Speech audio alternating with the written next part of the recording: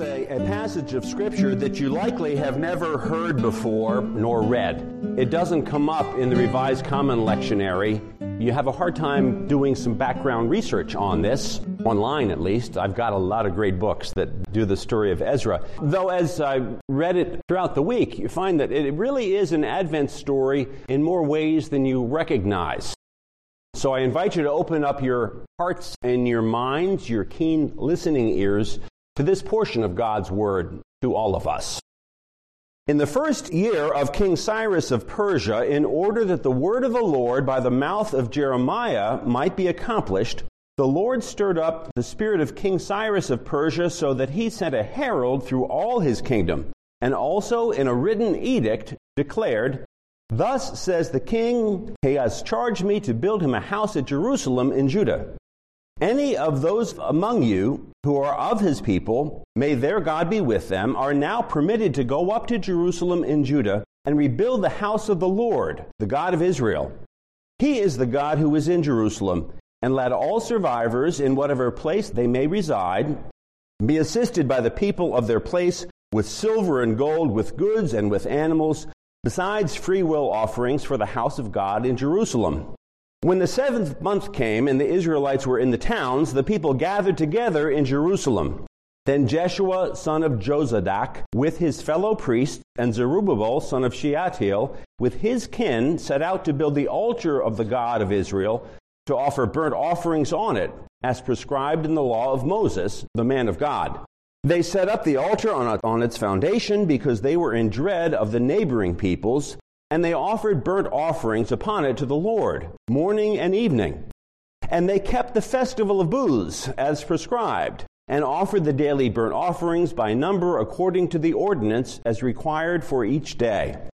When the builders laid the foundation of the temple of the Lord, the priests in their vestments were stationed to praise the Lord with trumpets, and the Levites, the sons of Asaph, with cymbals, according to the directions of King David of Israel. And they sang responsively, praising and giving thanks to the Lord. For he is good, for his steadfast love endures forever toward Israel. And all the people responded with a great shout when they praised the Lord, because the foundation of the house of the Lord was laid. But many of the priests and Levites and heads of families, old people who had seen the first house on its foundations, wept with a loud voice when they saw this house, though many shouted aloud for joy, so that the people could not distinguish the sound of the joyful shout from the sound of the people's weeping. For the people shouted so loudly that the sound was heard far away. This is the word of the Lord. Now, I have a couple opening questions for us today. How many of you are not from Baltimore? So, of that group, how many of you go back home, wherever that is, for Christmas time? I ask this because it's an important question, I think, in our thinking about returning home, wherever that might be. That's part of what this story is about in a big way, and all the varied and many different dynamics that happen in those journeys. This is an account once told and I think repeated millions and millions of times over through millennia of human experience, and then even in our own lives in ways that we don't expect or always recognize. That is to say that this story in the Bible is not just about history, but also about us and how we live our lives with others. It is a very good chapter for us in our Advent journeys. The book of Ezra may be hard to locate in the Bible, but it is an essential part of the canon that we have. For along with its partner book, Nehemiah, without it, the Israel of the Bible would not have existed. Ezra shares a deeply emotional and very theological tale detailing the return of the people of Judah from their exile. Ezra was a scribe and a priest. He lived from approximately 480 to 430 BC. Remember, we're in BC times. He lived in Babylon as a part of the group of Jews living in exile there. His task was to faithfully record both what took place in history and to share what it meant in the light of his faithfulness to the prophets and to the God of his ancestors. The kingdom of Persia, under good King Cyrus, as he was known, had just conquered Babylon, who 70 years before had overtaken Jerusalem, had destroyed the temple, and had deported most of its residents about 1,000 miles away from Jerusalem to Babylon. That's like from here to Kansas City. That's a pretty bad trip.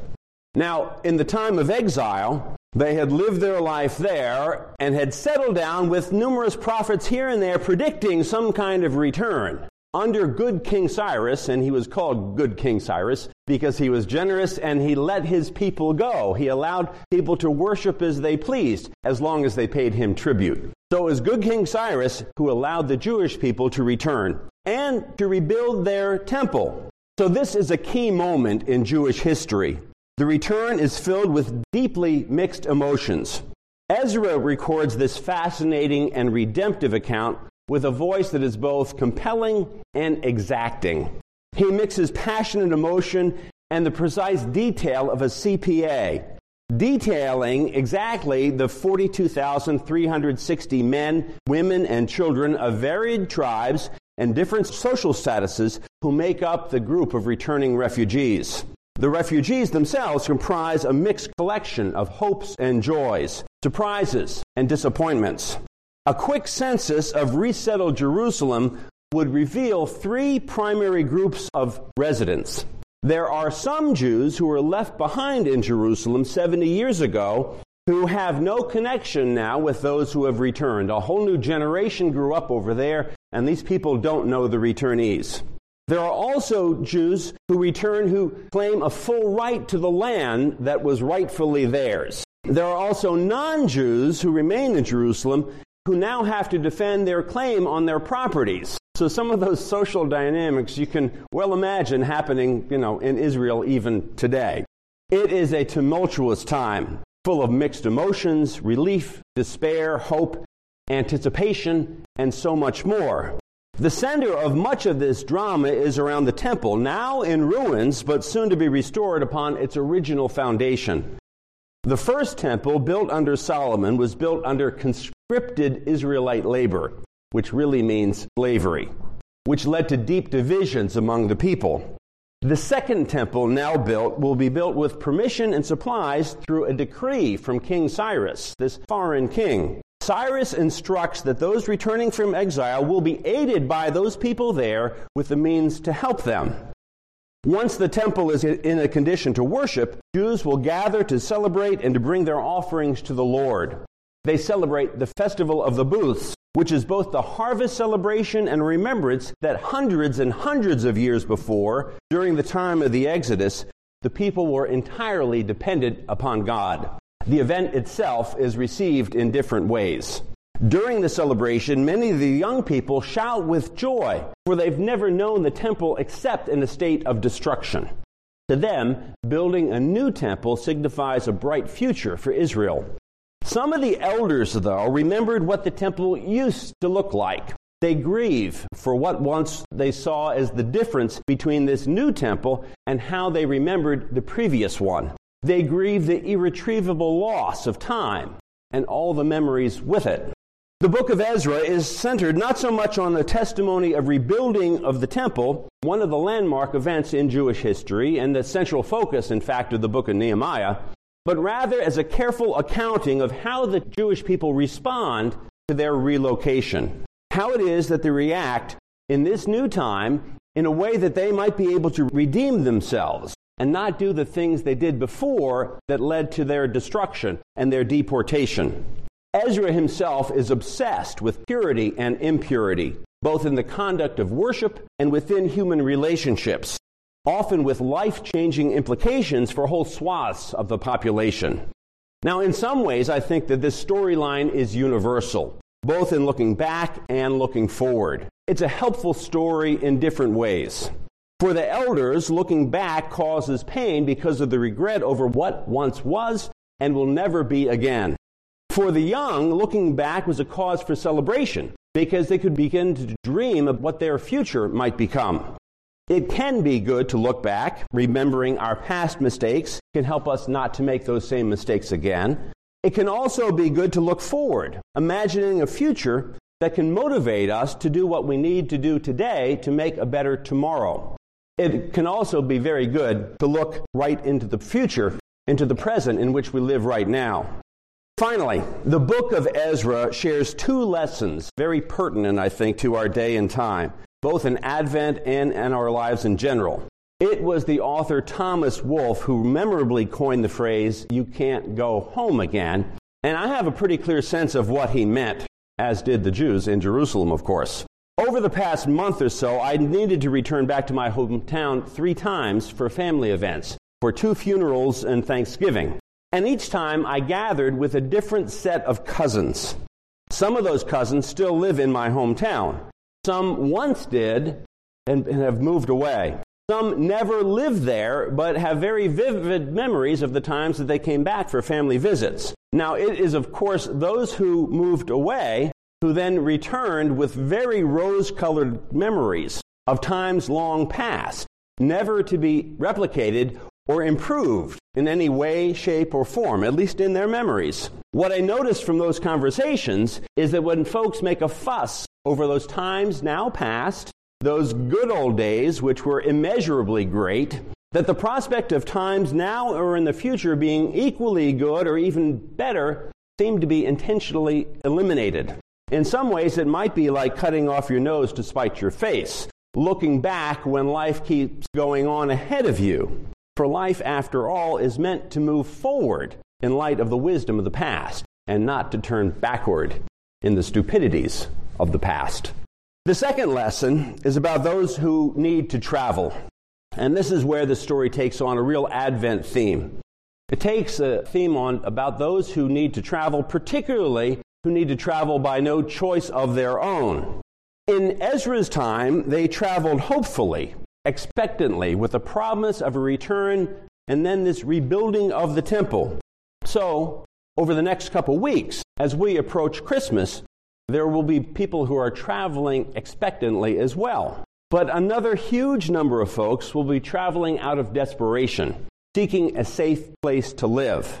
Instead of returning home, wherever that might be, they'll be headed somewhere else, new and unknown to them. There will be new things and strange things and dangerous things along the way.